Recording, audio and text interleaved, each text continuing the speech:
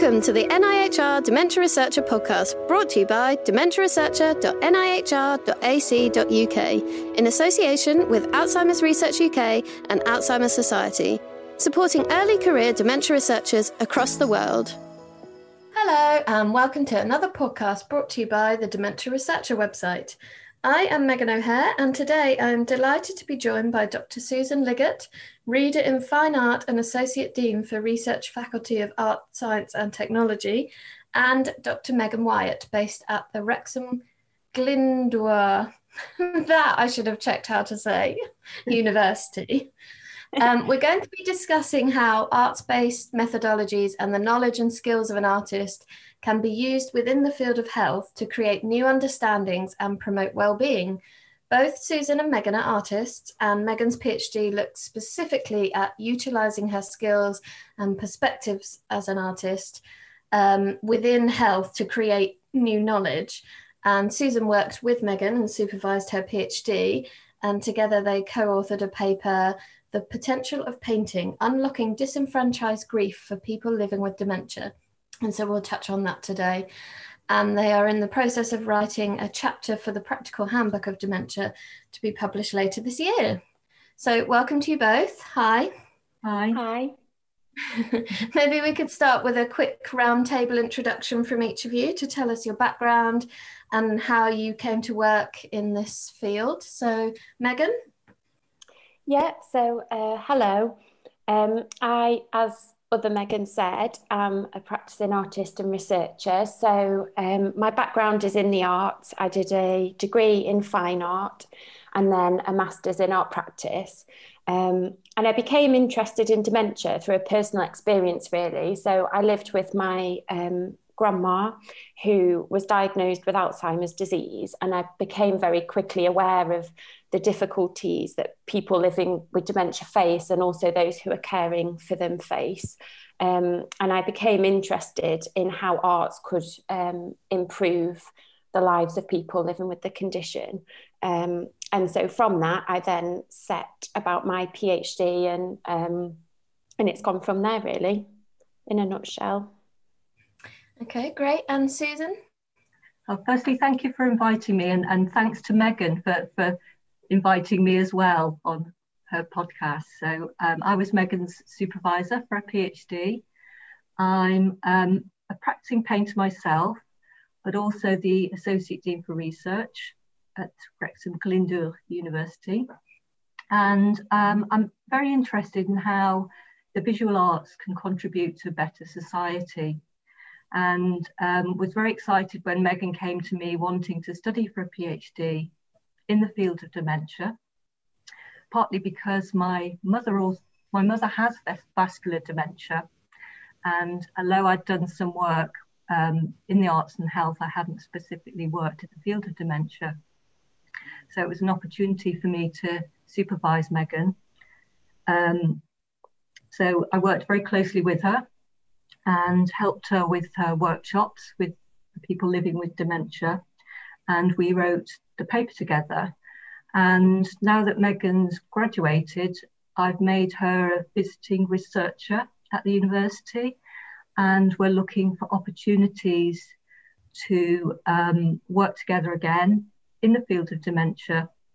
So yes, we're looking at the North Wales context as well. So very much looking at how we can work with other organisations within North Wales to further the arts and health work that is ongoing there at the moment. And we're both on the steering committee for the Wales Arts, Health and Wellbeing Network and the North Wales Concordat for Arts and Health. Great. I think we were going to jump in, Megan, and talk about the findings from your PhD. But can we come to another question first? Because did you say you did a master's in arts practice, was it? Yeah. Yeah, and I think I was reading your paper and I sort of thought, oh yes, it's about art therapy in that way that you read an abstract and go, oh yeah, I totally know what this paper's going to be about. But actually it's not art therapy, is it? It's art as a research tool. So maybe actually we could start with that so everyone's on the same page. Yeah. So that was something that I thought a lot about when, especially sort of in the early days of my PhD, and Sue helped me a lot with that, was where do I fit? And actually, I think art therapy is more about, say, the clinical benefit that somebody is having. And as I sort of started to look around at the different literature, there's lots of literature and research that's emerging that says doing art for people living with dementia benefits their well-being. And that's sort of becoming this known entity, and being acknowledged that it is useful. But I think what I was interested in, and where my gap in knowledge was how is it benefiting their well-being, and what is happening when those people living with dementia are engaging in art. And so I know I spoke briefly about my grandma, but where it started was, so I was doing my master's in art practice, and my grandma was also a painter, and I noticed that there was lots of similarities between what I was doing and what she was doing, even when she was really quite unwell.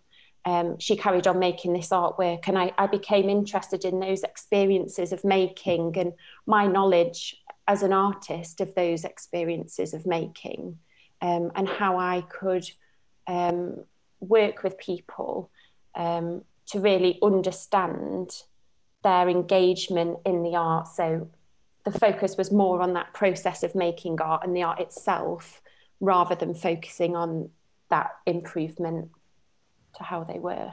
Does that answer your question? Yeah, so using the art and the act of creating, the process, to explore how you're feeling about the world a bit more, maybe. Yeah, and to try and gain an insight into, how do you feel when you pick up a paintbrush? Why do we choose certain colours? It's all about those personal connections that we have, and how do we communicate things? And it's quite hard to verbally articulate, because a lot of those experiences defy verbal articulation. They're all about kind of you connecting with that medium and expressing something. And I was interested in how, for people living with dementia, their verbal ability is something that they may not have anymore. But I was interested in how could they still connect with those non-verbal experiences. Shall we move on to the findings from your PhD then? Yeah, that sounds good. So my PhD, at the end of it, suggested that people living with dementia could express their memories and feelings through painting. It suggested that painting could embrace feelings of uncertainty for people living with dementia, and also provide an immersive experience for people. And finally, the last finding was that painting could provide verbal and non-verbal decision-making for people living with dementia. So they could make decisions about things, and my participants did lots of decisions, but none of them required verbal communication. So what sort of examples of decision-making were there? So, for example, the majority of participants knew when their work was finished. So they could have created this completely abstract image, but findings suggested, they'd hold it up, they'd add a tiny, say, pink dot to an area, and then they put it down and they'd say they finished, or they'd just stop painting. They all chose colour on their own. So I worked with people whose dementia sort of was moderate, getting on to advanced, and they all chose colour on their own. They all made marks on their own. So there were all those thought processes and decisions going on that they didn't need to talk about. They could just get on with it. So their verbal ability didn't matter. Mm. Okay, and I know we've said that art therapy is more about increasing well-being, and so this is a different idea, but the decision-making must help in a way them feel a bit more in control in a situation that probably feels very much out of control. So it's quite a good experience from that point of view, in that they're choosing the colour themselves. This is the colour I am choosing. I am choosing when I have finished. Did you find that they felt quite empowered to be able to make those decisions? Yeah, definitely. And I think although the focus of my PhD wasn't on that kind of benefit to well-being, that was something that was a really strong theme that emerged, was that it was a really positive experience for people. And it did, it did allow them to make decisions. It did, for example, a participant came in and he was really upset. And then, painting sort of, it created that immersive experience for him and focused on that present moment, and he stopped crying. So, there were lots of examples of how people did find it positive, although that wasn't the initial focus of what I was doing. No, and you said it was a positive experience, which was good, but it also unlocked a lot of feelings and memories. And you talked about disenfranchised grief. Did that also bring up quite a lot of negative feelings, which are also valid and part of the process? Did that also? Yeah. So similar to positive experiences emerging, also negative experiences did. And I think sort of at the outset, that was something that I hadn't anticipated as being a key theme within my work. But I worked with 8 people living with dementia, and all 8 of those at times in the workshop expressed negative emotions, either kind of through their facial expressions, or they would cry, or through what they said. And I think that's how Sue and I came to write the paper, because those feelings of grief did become present within my research. And Sue, maybe you can jump in here and talk a little bit maybe about the practical side of it, how you set up the workshops, how they were run. Well, that's quite an interesting question, actually, because Megan could probably talk a lot about this, because initially we set up, or Megan set up, a workshop whereby the participants came to the university, and Megan had particular activities. We set them at tables together. A lot of thought went towards how logistically we were going to work with the participants in the university.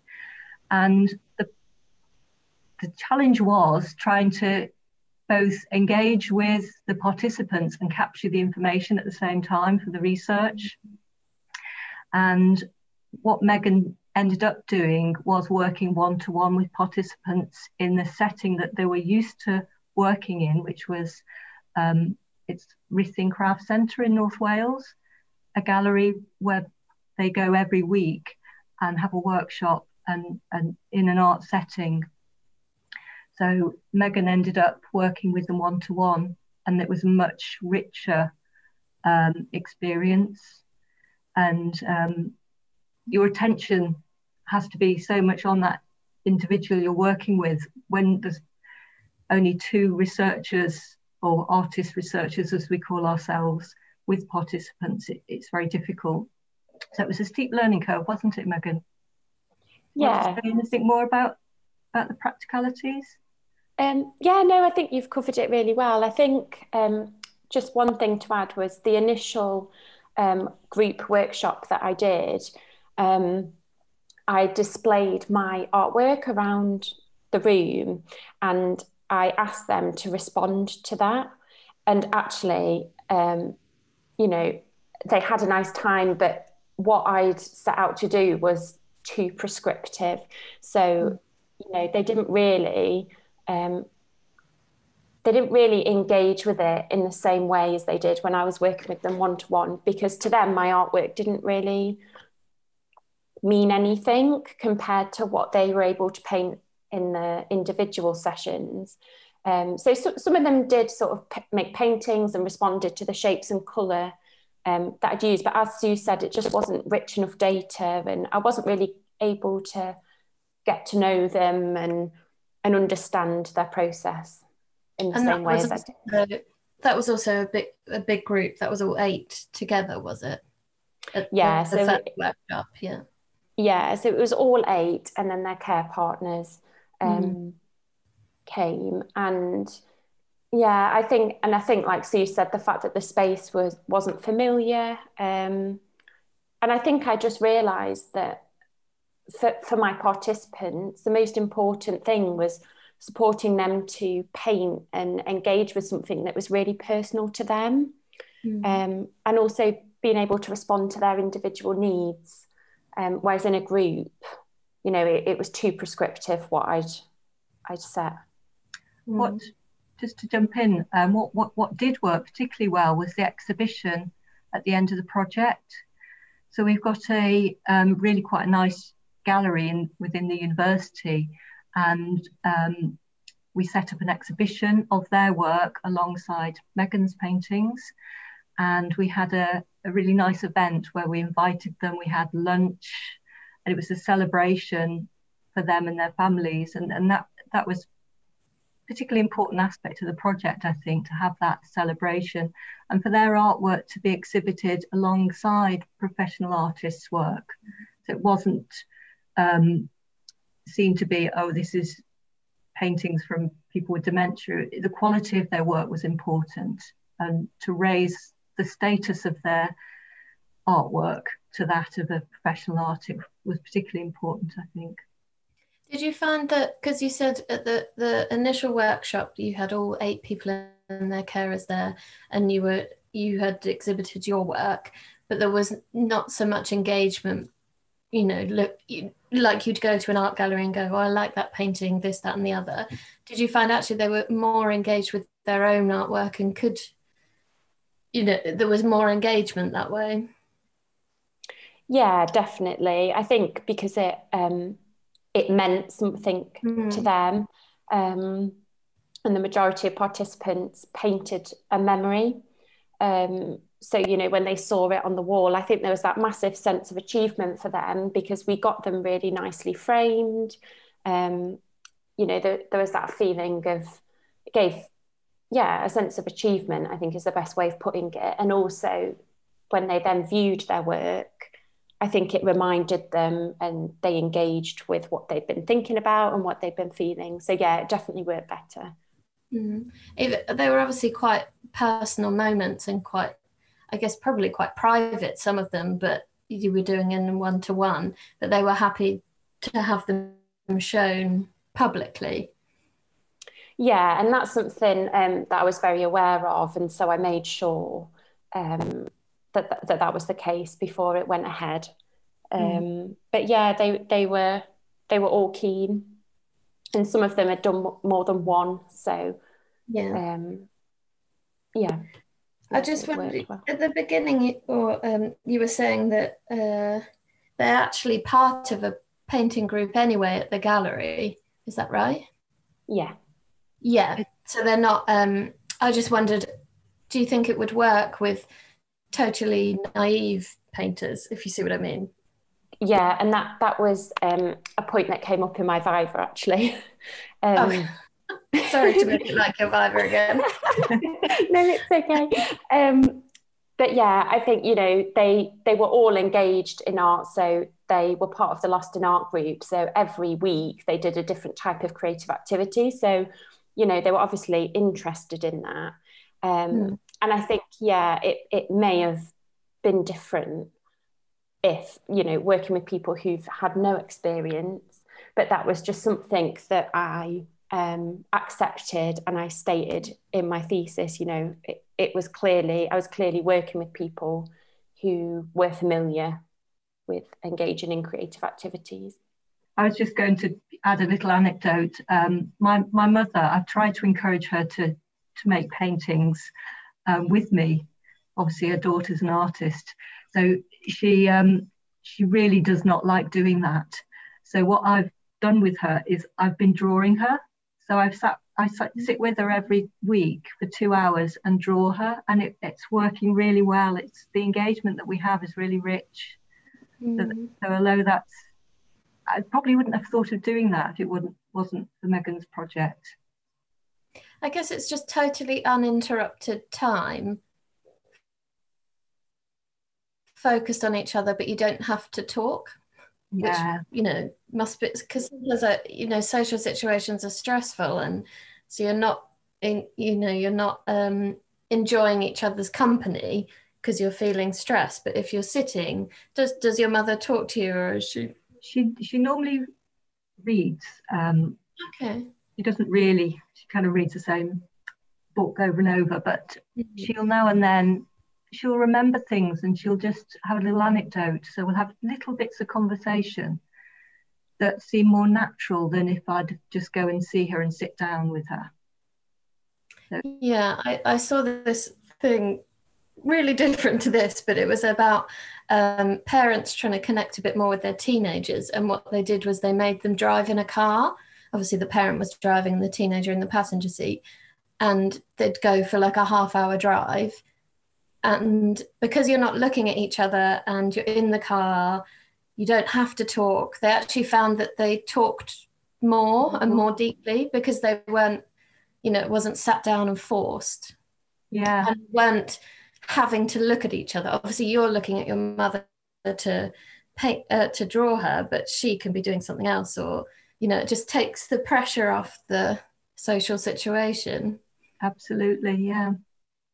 And did you find that, Megan, a bit when, because you're focusing on a task, or the people were focusing on a task, so picking up the paintbrush, choosing colours, that it sort of helped unlock that way, so they're doing a different task, so other memories can come out. Do you see what I mean? Yeah, definitely. And it definitely did stimulate different conversations. And I think something else that also helped was I painted alongside them. And just sort of going back to talking about negative emotions. So 7 out of the 8 participants were quite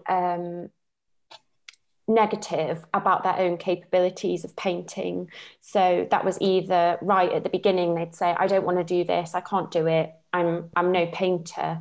Or throughout they'd say, that's not very good, I can't. And there was a clear sort of frustration. And I think through being able to paint alongside them, that created a form of conversation between my painting and their painting that you wouldn't have had through words. And some of the time I would be talking to somebody and I'd just start to paint, and that seemed to really help them to then start to paint. And it just became this mutual session, really, rather than me being a facilitator and then being the participant. And then from that, lots of sort of rich conversations emerged, and it was good.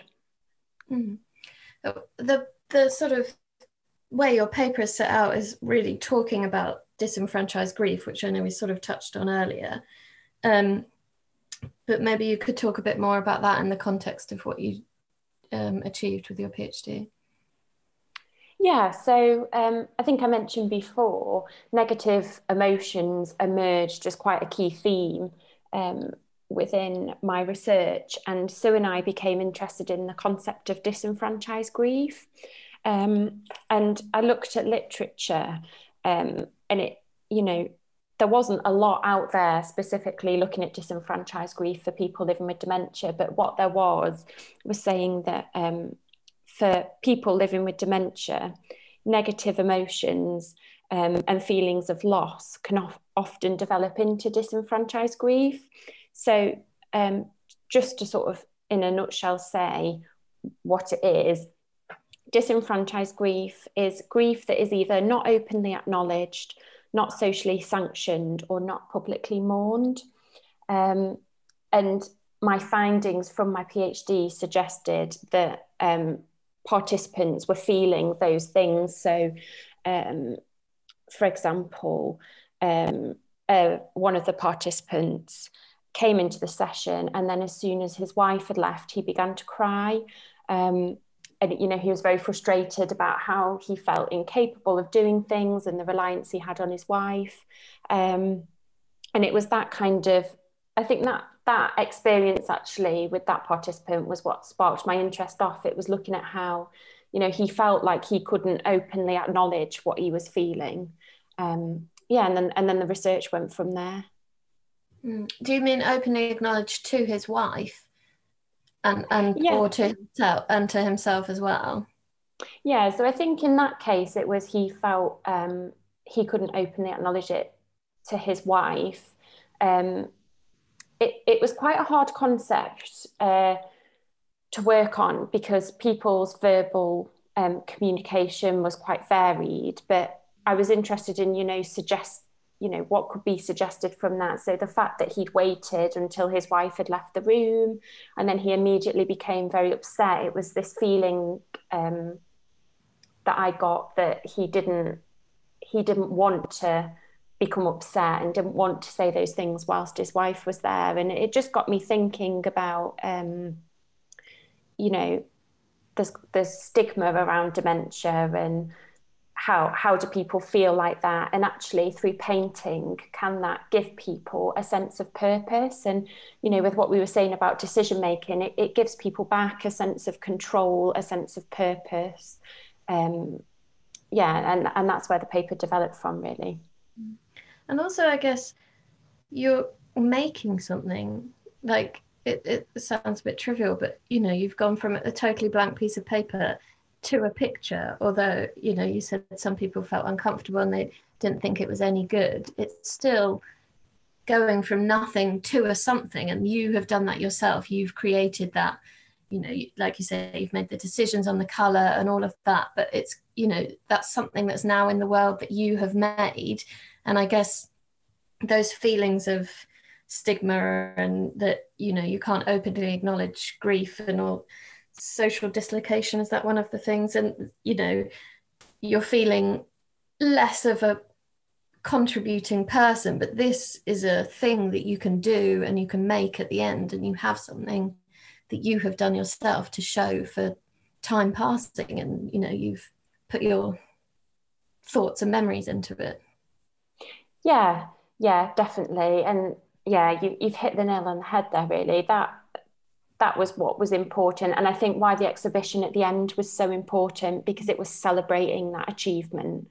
And, you know, there were, you know, people did experience negative emotions, but also there was this kind of positive experience where they were genuinely pleased with what they'd done. And I was trying to focus on, you know, for people living with dementia, that there's often a huge sense of loss with regards to what they're experiencing. And I was looking at, you know, what experiences can people still access, even if their verbal ability isn't as good anymore.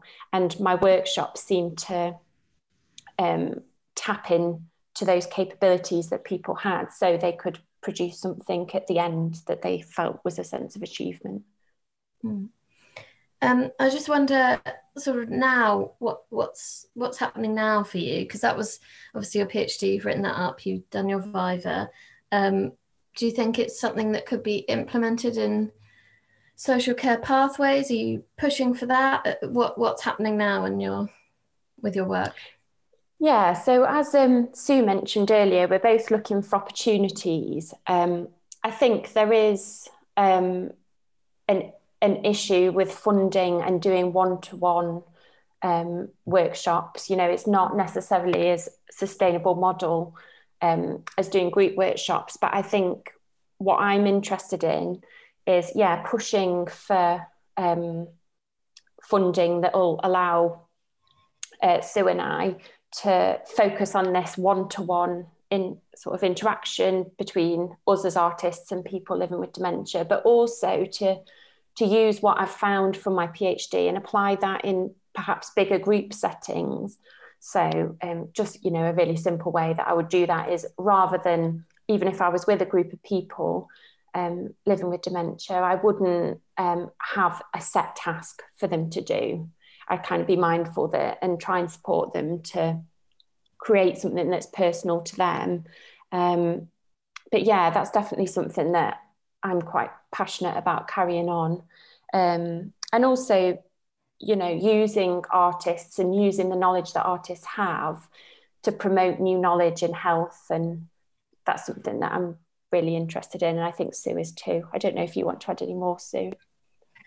I might just say a little bit about some of the initiatives that we've got that we're hoping might lead to further opportunities. So we're working in Wales. They have a arts and health coordinator in every health board.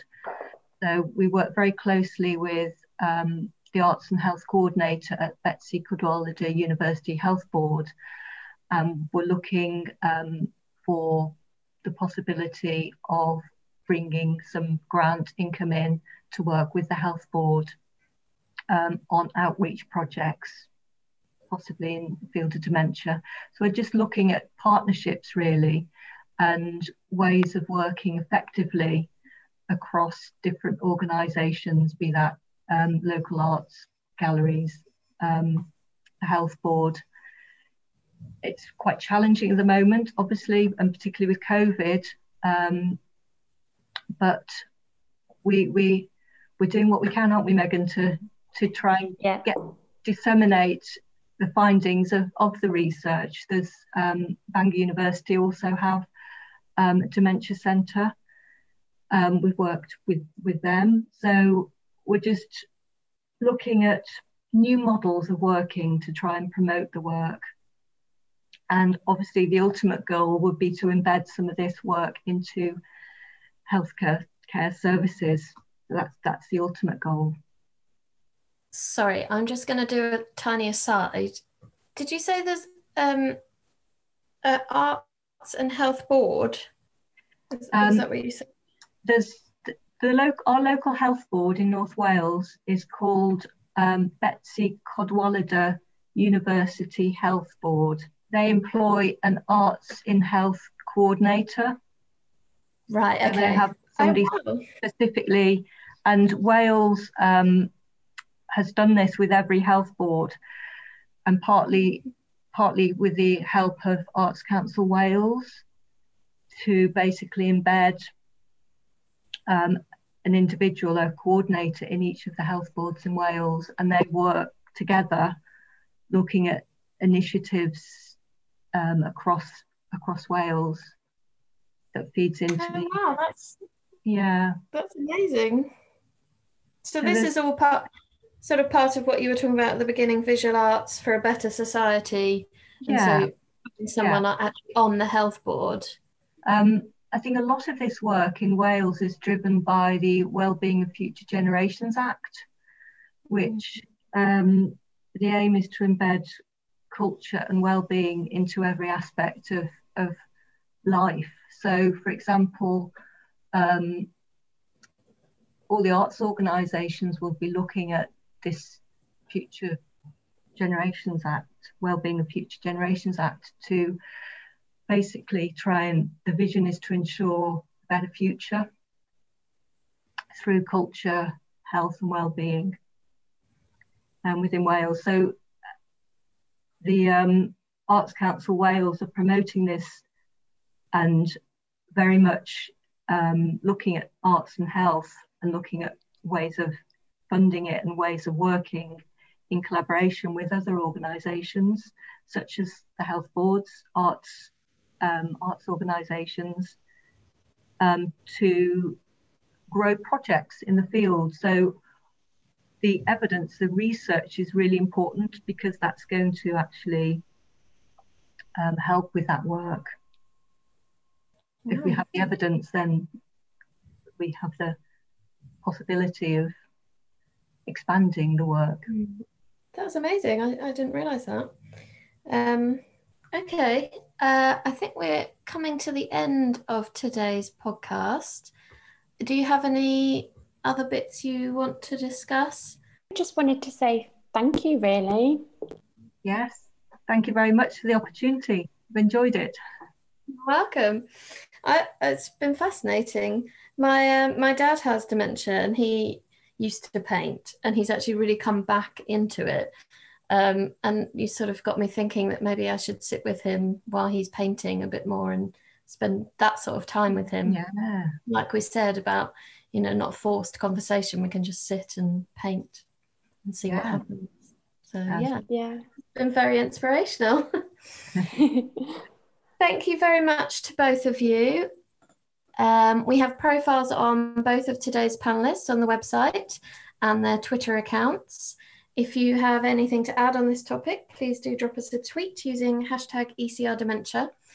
And I'd like to remind everyone that we have a great website, dementiaresearcher.nihr.ac.uk.